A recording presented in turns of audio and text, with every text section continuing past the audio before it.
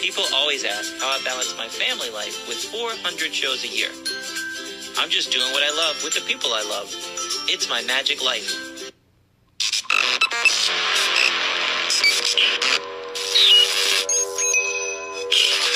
I like Wes Isley. I like everything about him. All right, and we're live. We are on the podcast today with Dr. Dorothy O'Neal. This is the second appearance of Dr. Dorothy O'Neal. We met her through her connection when we had a show on Jewel TV. She also had a television show on Jewel TV. Dr. Dorothy is awesome. I love how these things, she's across the country. I found her from a friend of a friend. We just happen to be on the same thing. And I've fallen in love with the woman. I listened to your podcast again last night.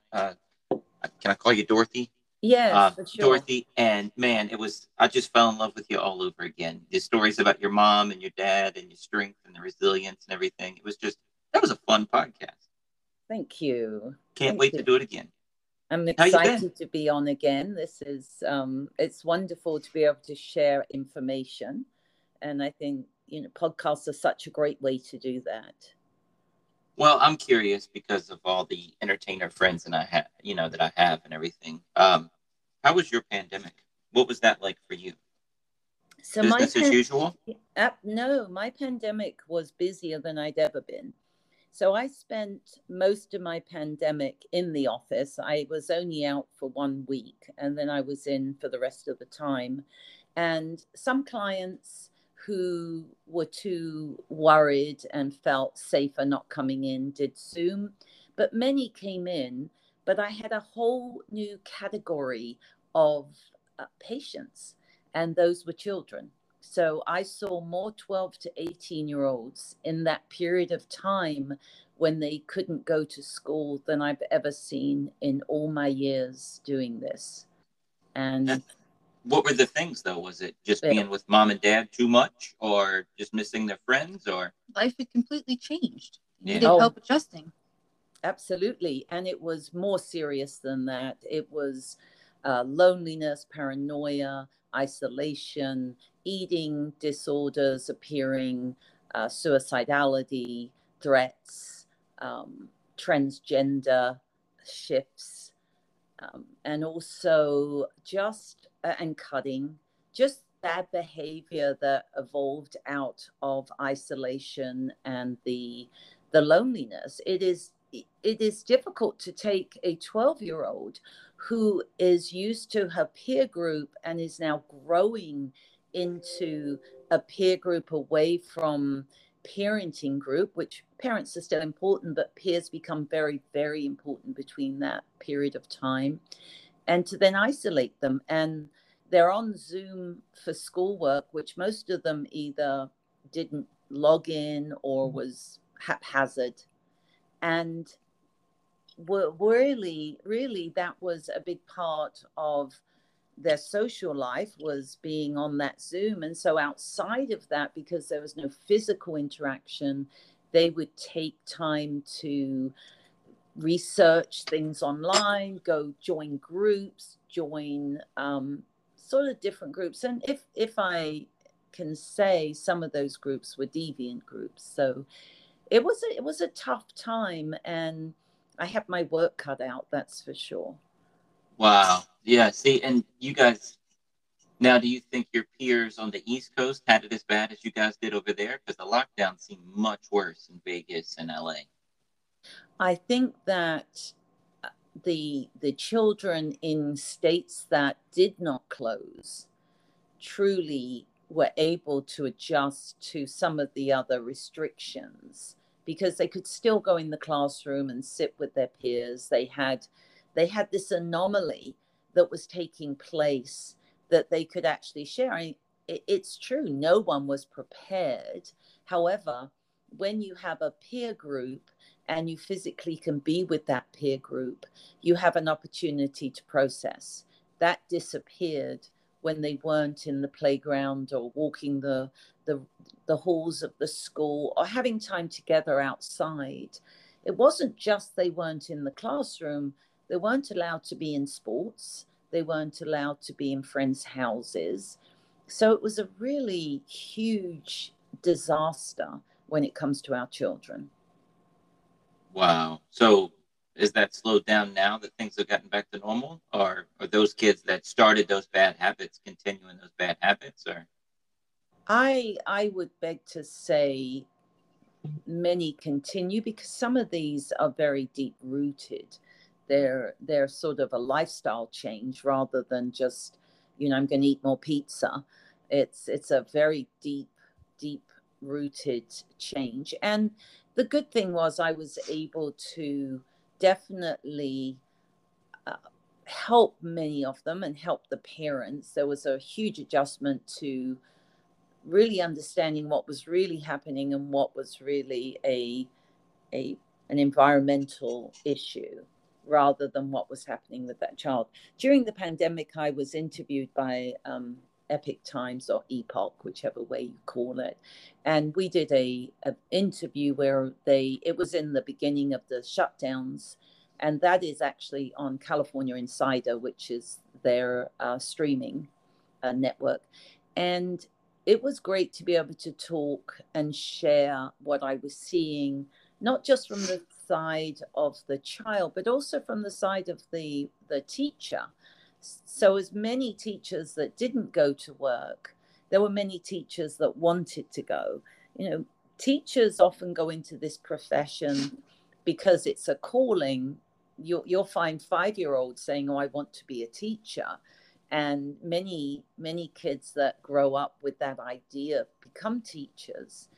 And they were missing out too. They were having to try and teach over a Zoom call, which for them, especially the teachers that are so invested in their children, they wanted hands-on. They wanted to see those faces in the room. They wanted to be amongst the affect that was taking place. That's impossible on Zoom. And so the sense of loss was multi-layered. It wasn't just the kids.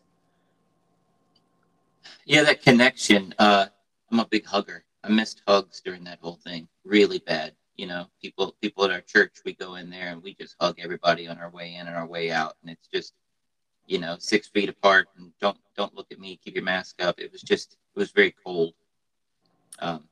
Just it that was. Loving feeling wasn't there. And Zoom, you're right. Zoom's better than nothing, but just a notch better than nothing.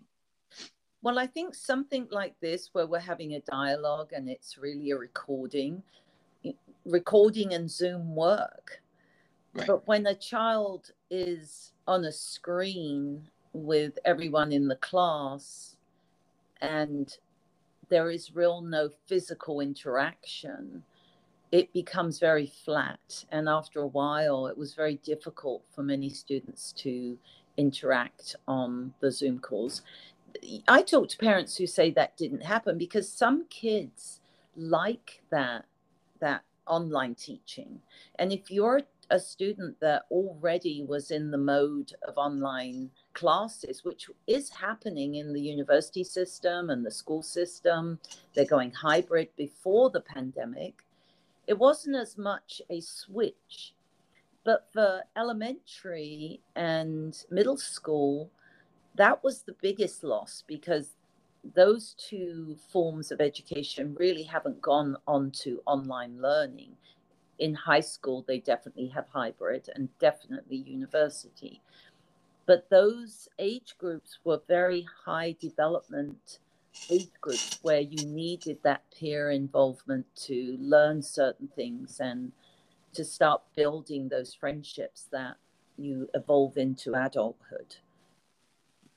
My thing is, I said I felt bad for the seniors and the juniors that, spent their last 2 years of high school without what they've looked forward to for 12 years, Mm-hmm. They don't have their proms. They don't have their dances. I was into girls heavy. So, just seeing the girls in the classroom is different than being around them and showing them magic tricks and trying to impress them. You can't do that in a virtual classroom, No, so you're absolutely right. The high school experience for the juniors and the seniors was horrific. And also for university, my daughter arrived at UC Davis for her time there. And she had done 2 years at junior college and then was doing 2 years at UC Davis, and had 1 month before the shutdown, and spent the next 2 years in her house. All classes were in online. And then during graduation, if her father and I hadn't been vaccinated, then we were not allowed to attend her graduation. And so she did not walk because for me, I had been, just because of other reasons, but her father hadn't, which was his choice. And neither of us could be there for the graduation. Wow. So it was rough all the way around there. I will tell you, no one came out of this unscathed. No, right. Maybe people making money on masks or vaccines or whatever, maybe laughed all the way to the bank. But the average person like you and me and children and business owners, and anyone, it trickles down. Everyone was affected. And the fear it has left in society is one of the residues of this pandemic. And it's tragic, absolutely tragic. We at some point have to move on to normality. And that is still in flux. Well, in your professional opinion, when do you think that's going to happen? I mean, did we just create, I don't know, 500 million people on Earth that are germaphobes like Howie Mandel, or they're going to just be like that the rest of their life because they lived through 2 years of that craziness? Or are we going to go back to normal, but it'll take 5 to 7 years? I think that the media, I believe that the people that have voices that people listen to have to make that message, because many people are true followers of what they hear. And if they hear they're still not safe or they should be cautious, they're going to be. But right. if one of the things I say to many people that before this, you were around people that had tuberculosis, you were around people that had SARS, you were around people that had the common cold, you were around people that had the flu, and you lived your life. And you didn't go day by day fearing whether you were going to catch something. People died during the regular flu season, the year before, and the year before, and the year before. And I will never underestimate the damage this pandemic has done to the ability for people to function. And I respect the fear that people have. I just believe that we as a nation and a world have to start allowing some sense of balance so that people can stop living in fear. And it's very difficult. You are not alone in this world. We are a family, and everyone has to sort of respect each other's wishes in that way. And we do need the message to be one of trust in the fact that we are in a better place. And if that's not out there, then people aren't going to feel safe. It's just a weird vibe when you walk around. Everybody has masks on, and like I said, I'm a hugger. Maybe it's the Italian thing. Maybe it's just how I show my love. I'd rather hug you than shake your hand. And yeah, it's dehumanizing. You're missing part of that human experience. For me, it was just, yeah. It really is. It's not even a feeling that you have just individually. It's a universal feeling. We are a tactile, as humans, we're tactile. Not everyone is. Some people learn to be more affectionate than others. Definitely culturally, that makes a big difference. And I think that we have been put in a state of listening outside of what we really believe and see. And until that changes, we've lost some individuality. That's what I'd like to say. And when we get that individuality back, and we look at the big picture, maybe we will see less of that. It's so funny because I wrote to someone this morning a little message, and I said, people were traumatized when they were around people without masks, and now I'm traumatized around people with masks. And it was just, it was just a little joke that I was making. But it is hard to let go of the fear of the past when you're still walking around and you see so many people with masks on. And again, we have to respect everybody's wishes. If they feel that's their need, then that is what that is. We have no right to say you shouldn't or you should. And I think that's an individual choice, and could be helped by society normalizing the fear. And until that happens, people aren't going to feel safe. I'm making a note here. Hold on. Faces in therapy. Remind me of that, Natalie. Jerry Seinfeld had a joke in one of his things that, you go to the doctor's office and you sit there and you just look around the doctor's office and you're like, I wonder what that dude's got. And you start diagnosing the people next to you. And it's funny because everybody's done that. You've always looked around the room, I wonder if that person's sick. I wonder, I wonder what that person's got.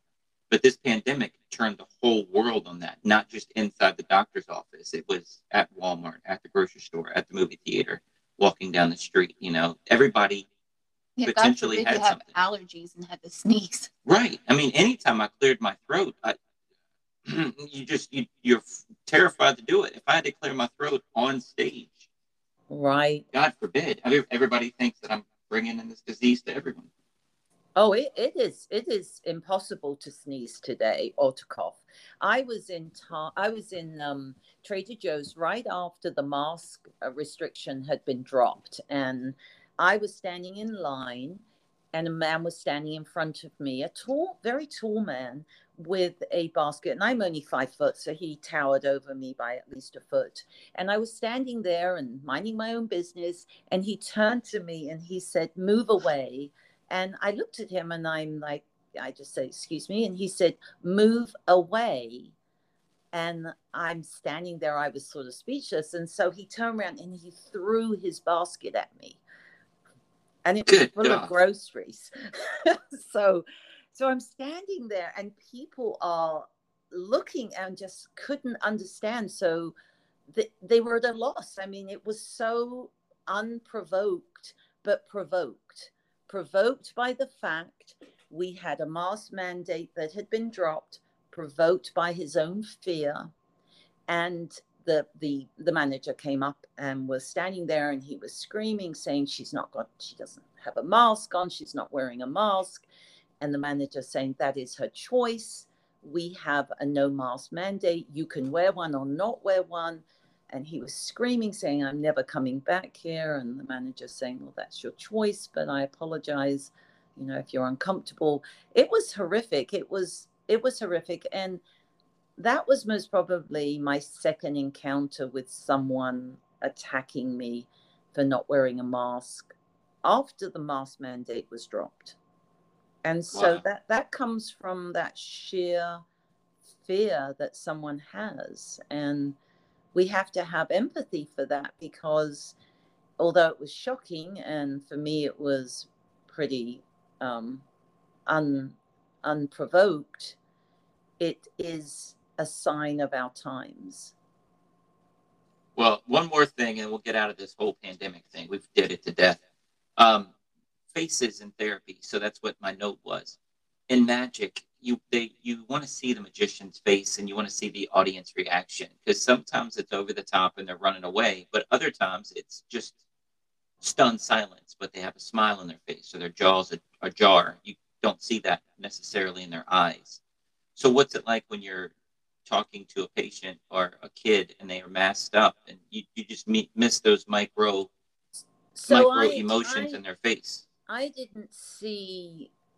only most probably saw one with a mask in my room, because number one, my room was very, very safe in the way that I was tested, or I definitely had hygiene taking place in the room. And so that was a good thing. I definitely was able to have them remove their masks for the time they were doing therapy. And when you're sitting in a therapy room, you're sitting on a couch and the therapist is sitting on a chair far enough away. So that's a normal distance for me, you know, a 6 foot distance, maybe 4 or 5, but I'm not on top of my patients at any time, pandemic or no pandemic. And so I think there was sort of a safety there, and they felt comfortable with it, because it is very hard to do therapy with a mask on. It really is. And just like you're addressing your field, I think in many fields, especially psychotherapy, if you cannot see that twitch or that movement or that feeling that is very facial, then you can't read what is really happening. And but a lot of people did therapy on Zoom, and I did some. I do believe there's something missing. Therapy on Zoom is becoming much more common, even outside of the pandemic. But I think that there's something about that interaction in the room between two people that is very important to your therapeutic journey. All right. So switching gears, we talked about your first book that came out. What was the book we talked about in podcast number 1? Do you remember the name of that one? It was The Rules of Engagement. That's right, because that's the name of your television show. Exactly. Mm-hmm. Okay. Right. And that was learning from 9 couples who made marriage work. That was my first book.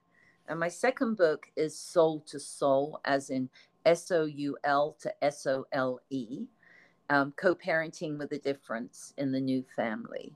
And it's helpful ways of getting through the divorce to a happier co-parenting. So that was my second book. Did you write it because you saw an uptick in divorces through the pandemic, with people having to spend more time together? I actually wrote it because I have co-parented for most probably 22 years with my former spouse.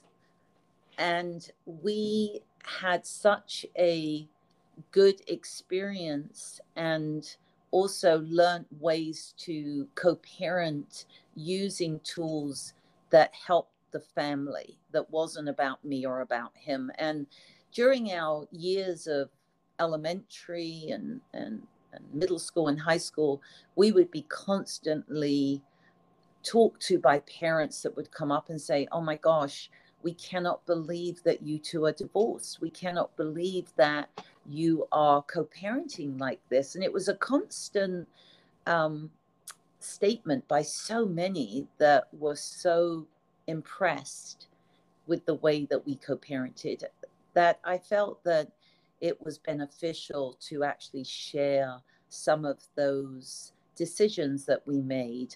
And actually in my doctorate program, I actually started a research on co-parenting successfully. So it was it led in from research then to actual facts of practice. So when I hear of divorced couples that are getting along, the poster child for that was Bruce Willis and Dick. But it seemed like they got along too well. And it's like, well, if you get along that well, why couldn't you guys just stay married? It's one of those fine lines where you want to get along for the kids. I understand all that. But it seemed like they were at each other's birthday parties and here, there, and everywhere. And it was like they got along great. There were pictures hugging each other and smiling, and they're both dating and married. That's the best case scenario. That's what you want. But in society, it seems so weird. So that is why I wrote the book, because we have a new era of divorce. Divorce is very easy now. It moves very, very swiftly. You have in California a no-fault divorce. Some divorces are absolutely necessary when there's abuse, when there is any form of almost, we don't just talk about abuse, but any form of breakdown that is irreconcilable, there is a divorce. The divorce, like the one you're talking about with the two people in the media, their divorce was one where they were able to co-parent. And one of the questions you asked a few minutes ago was, if you can get on that well, then why are you not married? You have to understand the reason divorce happens. It doesn't happen because you can't get along. It happens because you have irreconcilable differences. And if you have those irreconcilable differences and you need to separate, then that separation is because of that. You are still parents. These children that you brought into this world still belong to both of you. And the worst thing you can do is to forget that, because it is possible to be friends. It is possible to have an amicable relationship because you are still parents. Even if you are not married, you are always a family, because that's what it exists as. You have two parents and children, whether there's a document that says you're married or a document that says you're divorced. There's still that unit. And what happens in today's divorce is you're supposed to hate each other. And I do believe in the beginning, if one person files and it's not a joint decision, there is that feeling of hurt that goes so deep. You know, anger is hurt. It isn't anything but the fact you're hurt. And divorce, if not worked through in a healthy way, feeds that and allows that to fester for the rest of the time that you are a parent. You can choose to get through the hurt as it happens, and it's not easy. No one says it's easy, especially when the legal system is involved and the legal system wants you to be at each other's throats to keep this thing going at times. And that's not all lawyers, that's some. That you end up with more hatred at the end than you started with. And it takes years to be able to work through that. But if there are children involved, you have a responsibility first to those children. And so my book really covers the healing process, the understanding, and then the process of being able to co-parent successfully. Do you think most people come around eventually to being decent, normal people to each other? Or is there 70% are just hateful the rest of their lives towards each other, even with kids involved? I think if there's pathology, if one person has a pathology, then often it is impossible to co-parent successfully. If two parents are angry and they can grow to understand that they have a responsibility, yes, many parents can work towards an amicable friendship to co-parent, but there are so many facets that get in the way.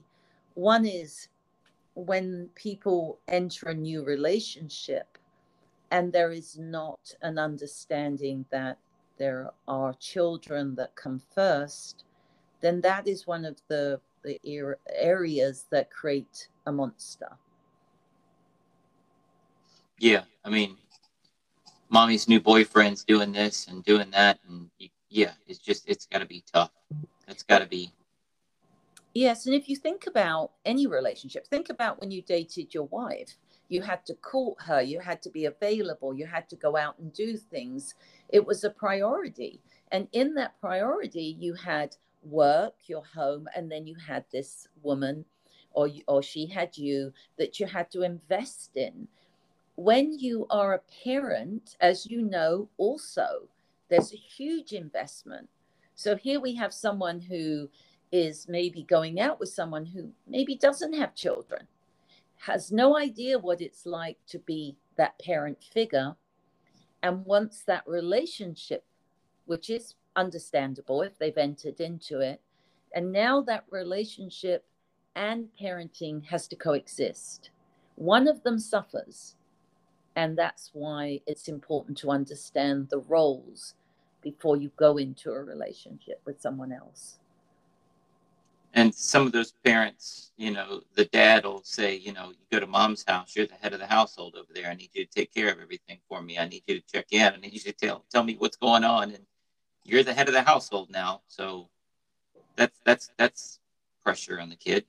So we call that parentification, when a child is forced to leave its role as a child and either be a go-between or to be the person who the parent tells everything to because they're angry at the other parent or sad, or the child itself loses the role of just being a child and the selfishness that children have to have. It now has to take on roles of maybe taking care of things in the house that weren't there before, that really aren't their roles. So it's very important to try and figure out within yourself the role of a parent, a single parent, so that you know the boundaries that you have to set in place for yourself. Because of course, during divorce, if you are the person who's been served, your pain is astronomical in that way, and you're dealing with so much hurt. You've got to be able to contain it so it doesn't flood into the life of a child. And again, these things aren't just done because somebody wants to do them. They just evolve, and sometimes not looking at the big picture affects the big picture, because you're not really thinking outside of your own pain at that moment. So it's important to find out what parentification really is, understand it, so that you don't do it. That's one of the big issues for children. They just want to be a child. They don't want to keep a secret or to be the go-between on someone who hasn't paid their child support, to tell the parent, mom or dad says you haven't paid. That isn't their role. Their role is to be a child. Yeah, yeah. Send them packing with a bill. Mm-hmm. So what about, I don't know if you have a chapter in your book or you go over it. What about like parents buying love? When you co-parent and the kid's birthday comes up, do you guys still chip in 50-50 to get that big present, or dad buys them a four-wheeler and mom gets them a video game? Who's the kid going to like more? That doesn't seem fair. That doesn't seem cool. So I think if you can co-parent, which is what we're striving for, first of all, it has to start in the very beginning. We have to allow for the healing to take place. We have to allow for the legal system to not be so aggressive and so demonstrative in its expectation. When I got divorced, my former husband's attorney was so aggressive in the way that he wanted us to be fighting. He wanted us to hate each other. And I said to my husband once, I said, you have started a war. Your attorney, by sending me the kind of things he's sending me, is sending me into such a rage. And we have to still co-parent. And so what happened was, he had to authorize those things being sent. Believe you me, an attorney just can't send someone something without the approval. But when you're trusting your attorney to do the right thing, then if they tell you this is the right thing, you're going to go with it. Well, this is the way it's done. This is the form. This is the form that I send out to all my customers. So trust me, this is the way it's done. Okay. Right. Right. And so that was one of the things that happened for us, is that, and I'll share this with you. My former husband's attorney told him to offer me this tiny amount of money for child support. It was ridiculous. He knew that would never be something that would be agreed upon. However, I got that.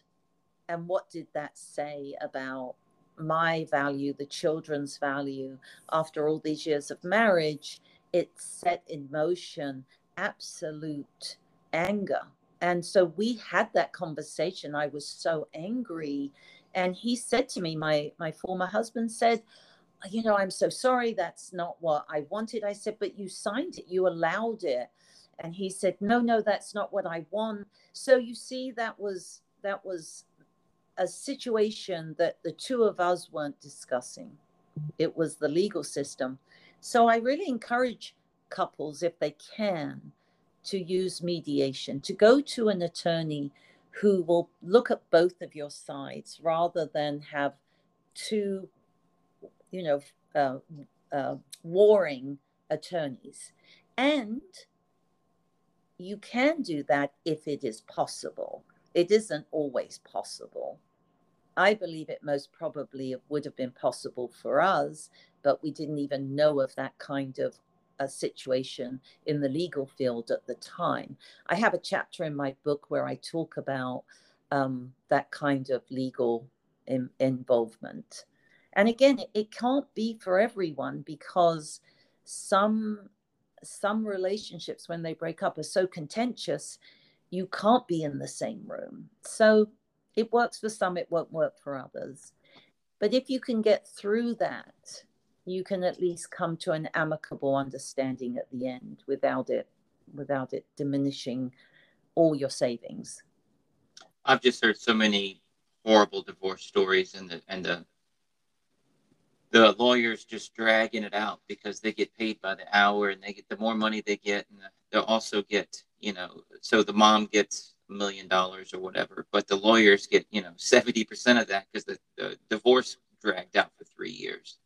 So there are good attorneys, and there are very that's the ones you hear about, right? You hear about the bad ones. You do, because there are attorneys that want the best for the children, want the best for the couple. And there is that part that you are talking about where there are divorces where the attorneys do continue the process. I have, excuse me, a patient right now where that is happening. It's every time he turns around, there's something else from her attorney that is so overwhelmingly unnecessary, but he has to fulfill it because that's the requirement. So the bill is just going up, up, up, and up, and there's no stopping it. However, thankfully, there are attorneys that have the client and the family's interest at heart, and we still have those in the field, so that's good. But I think if you are able, then it is very good, as I said previously, to have a mediator, an attorney that works for both of you, because at least you cut the fees down and you're in the same room together, and you can deal with those things with somebody who is mediating. So that's a good thing. So what if you just have, and I'm throwing women under the bus here because I'm a guy talking from my point of view. What if you have, and that person I was talking about, the woman was the one just dragging it on and on and on. Is there a law that prevents it from dragging out, or it's just if it can drag out as long as she wants it to? Because it looks like everybody could do that if they're hurt and the guy cheats on her, or he gives her the paperwork out of the blue and she's hurt and she just wants to drag him through the mud and make it as painful on him as it was on her. Well, is there a law that prevents it from, okay, well, here's another paperwork. Yeah, I know it's silly. I know it's foolish, but, you know, now your lawyer has to read through it and respond, and that's another $400. And then next week there's another paperwork. Right. So the issue is we can have divorces that are difficult both ways. We can have the same situation for a father as much as a mother. So it is predominantly women do struggle with divorce financially. That is a statistic. However, it does go both ways. There are men who also have the same issue. The court system, the court system is set up to be as supposedly as fair as it can. So it has to take into account what either attorney is asking for. So when something is asked for and it becomes just a ploy, the other attorney can go to court to bring it in front of the judge. So the balance isn't that it's illegal, it's a legal battle. So each attorney has to fight for the stay of that kind of behavior from the other attorney. And again, it goes back to court. The judges do hear these things, and they will look at it and see if it's erroneous and judge on it. So it's not just open-ended. But what we want really is never to go there in the beginning, to try and get couples to work together in the divorce process with someone who can be fair to both of them. That would be the ultimate goal. And definitely financially, that would be a good goal. But once the dust has settled, after the divorce is finalized and there's some time between the end of the divorce and co-parenting, that is when the work needs to be done to really understand that the child really still has two parents for the rest of their life. And one thing you said earlier about the present giving, I encourage parents to be able to navigate birthdays and Christmases together, that they can share those gifts rather than it be gifts at one house and gifts at another house, because children really do need their parents forever. It's not just while you're married. They're always going to need you. And one of the things that we did in our divorce, my former husband and I, we would never have a gift that wasn't shared. I would purchase every gift because I was able to know what they needed. I would give Ron the bills, and then he would split it with me. And again, we would have a sort of agreement how much we would spend. And if I went over, I would say to him, this was more money and they wanted this. And then we would agree that that was okay. The other thing we had, which was very beneficial, was we had the same rules. So in my house and his house, we had the same rules. The children never came to me and said, Dad said no, can I do this? Or they would say, Mum said no, can I do it? They knew if I said no, it was no, and it was universal. And if he said no, it was no. Coming to me and saying Dad said no would get them nowhere. It would not be, well, let's talk about it, or I'll figure out how I can get around it. If Dad said no and they wanted me to speak to him why he said no, I would. And then he would say, he'd give me a viable reason, and that would be it. So it's important to be able to look at yourself when you're divorced as the subsystem, as the parental subsystem, and never come to the level of not being that. Because whether you're divorced or not, you are the parent, and you must always have the parent role. And I think that many couples divide on that, and they lose sight of that, and that makes it very difficult. So how would you tell parents who are planning to get a divorce to start off?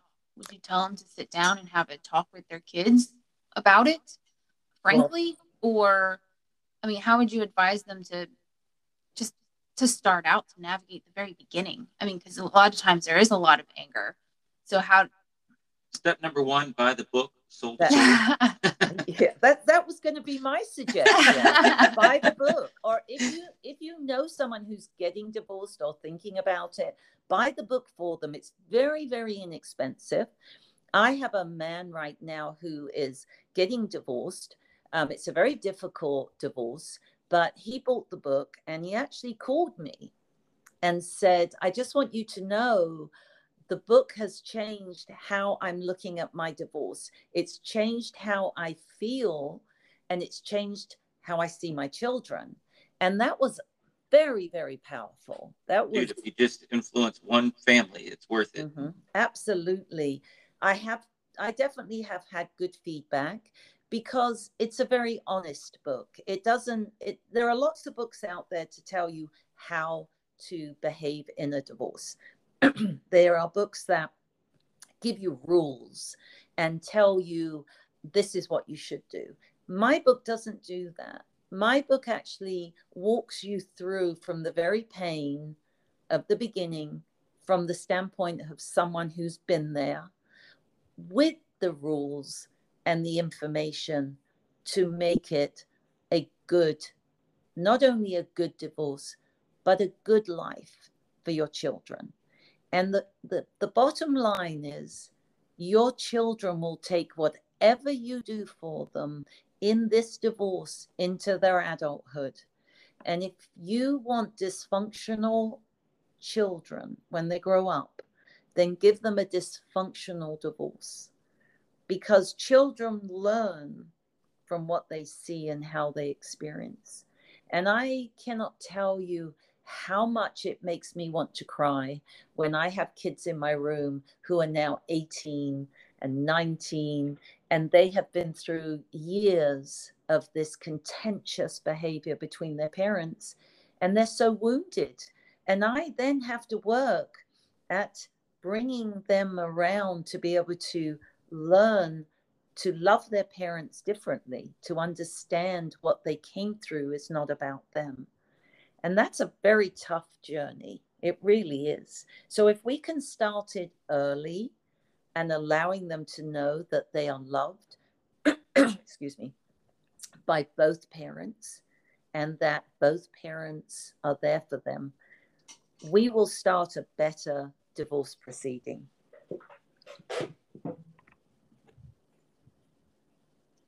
What do you think? Yeah. So when you had a title heading of one of your books or a chapter, it said universal pain. Mm-hmm. When you say universal pain, are you talking about not only the close-knit family that's dealing with the pain, but everybody around them? Is that the universal, or is it just that one house exploded? No, because if you think about it, excuse me, I'll just get some water. You're good.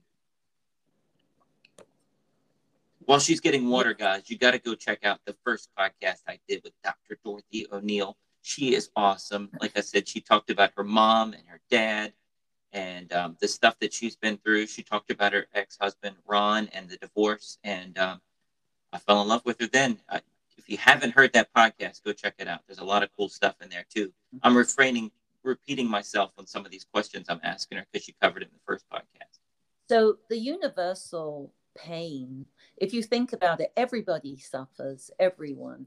If you have a situation where you have a divorce where it's grandma's birthday, but you hate your spouse so much, your former spouse, and grandma's birthday is on your day, but it's his mother, and it's your day, you're not going to give up that day. It's yours.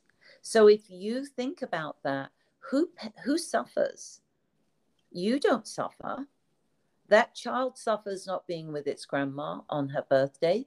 The grandma suffers because she doesn't get to see her grandchild on her birthday. That's what we talk about, universal pain. It spreads all the way out. If you have the opportunity to look at others, not just yourself, after, again, I cannot stress enough, you are going to be in pain. You cannot expect to get divorced and not be in pain unless you both absolutely want this divorce. It's amicable. You've agreed to it. Maybe that's what happened with the couple you were talking about from the actors, whatever their names were. Right. They may have already decided our marriage is over. We don't have a marriage. It's okay for us to separate and do what we need to do, and they could do that. But most people come out of a divorce with pain. They cry at night. They scream. They want to change it, and it can't be changed. But you have to be able to grieve the loss of something that you went into. No one gets married with the understanding they're going to get divorced. So the loss of that dream, the loss of that unit that you had when it was good is a loss. It isn't something to be taken lightly. And so you have to be able to grieve that loss, just like you would grieve the death of someone. And when you come out on the other side, the first thing on your mind should be, I'm a parent first, and I need to make this work. And that's why I cover so many areas in my book. I cover not just parentification, I cover the pain that you go through. I actually have one chapter, I think it says, this is the beginning and the end. And so it is both. And you have to be able to accept that it isn't about just living in divorce. It's about experiencing it and making it the best you can. I think many people don't feel that. They live the pain every day. And with the universal pain, I mean, I keep bringing it back to me, of course, obviously, but but the people making you choose sides in the divorce, you know, you're friends of the couple, and then when they get divorced, you know, I get them in the divorce, or you're not allowed to talk to her anymore. If you talk to her, that's going to hurt his feelings. Mm-hmm. That's a hard thing to deal with too. Do you cover anything like that in the book? Like, what do your friends do? Do you have to talk to them and say, look, I love both of you. Both of you are welcome in my house. How does that work? So if you have been able to come to a place of reconciliation in divorce, then that your friends will see that. Your friends will either be surprised in a way that is like, wow, you're doing a great job. They will be pleased because they don't have to pick. So you will know who your good friends are. You really will. And something you said earlier, I think when you were talking about co-parenting and the couple that the actor and actresses that you were talking about, and that it was weird. That's the mentality we have to change. We have to change the idea that as soon as you get divorced, you're no longer a family. You see, you're not an intimate couple. You no longer have that love for each other that you had when you said, I do. But you still have a love for each other because you are both parents of the same children. And that has to evolve into that idea that I have that it's a new family. It is a very difficult concept. I will tell you that. People have a very hard time.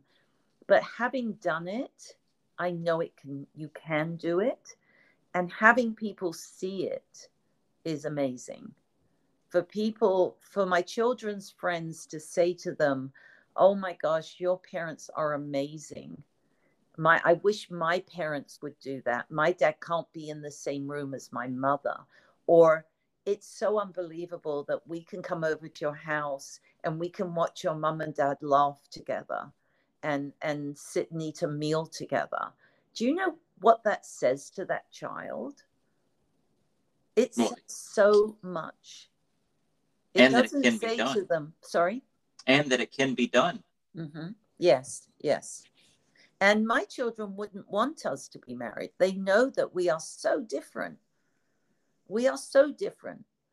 And they absolutely say sometimes when we're together, wow, Mom and Dad, it's amazing. We cannot imagine how you ever got married. You're so different in so many ways. But the common core that we have once we made that decision, whether it was the right decision or the wrong decision, is the fact we have two beautiful girls. And they deserve two parents at all times. They won't have to worry about who's going to sit where at their weddings. They're not going to have to worry about who can come to what function. There is no decision making because they will always be our children and we will always be their parents. That is so awesome. That's beautiful. I think the podcast's over. I think that's a great way to end it. Mm-hmm. Hey, where can everybody get your book at, Dorothy? They can get it at Amazon, Barnes & Noble. They can get it on all of the online sites that you can buy books. And I do encourage people, and it's not to sell books, because if you write a book for sales, then you are barking up the wrong tree. You have to write a book to help at least one person. And I would say my book has helped quite a few so far, and hopefully it will help more. If you know someone who's in divorce and struggling, then buy it for them. It's as I said, it's very inexpensive, but it will change many lives because of it. So hopefully people will listen to this podcast and be willing to buy Soul to Soul, Co-Parenting with a Difference in the New Family is the name of the book. And Dorothy, are you on Facebook, Instagram, any of that stuff?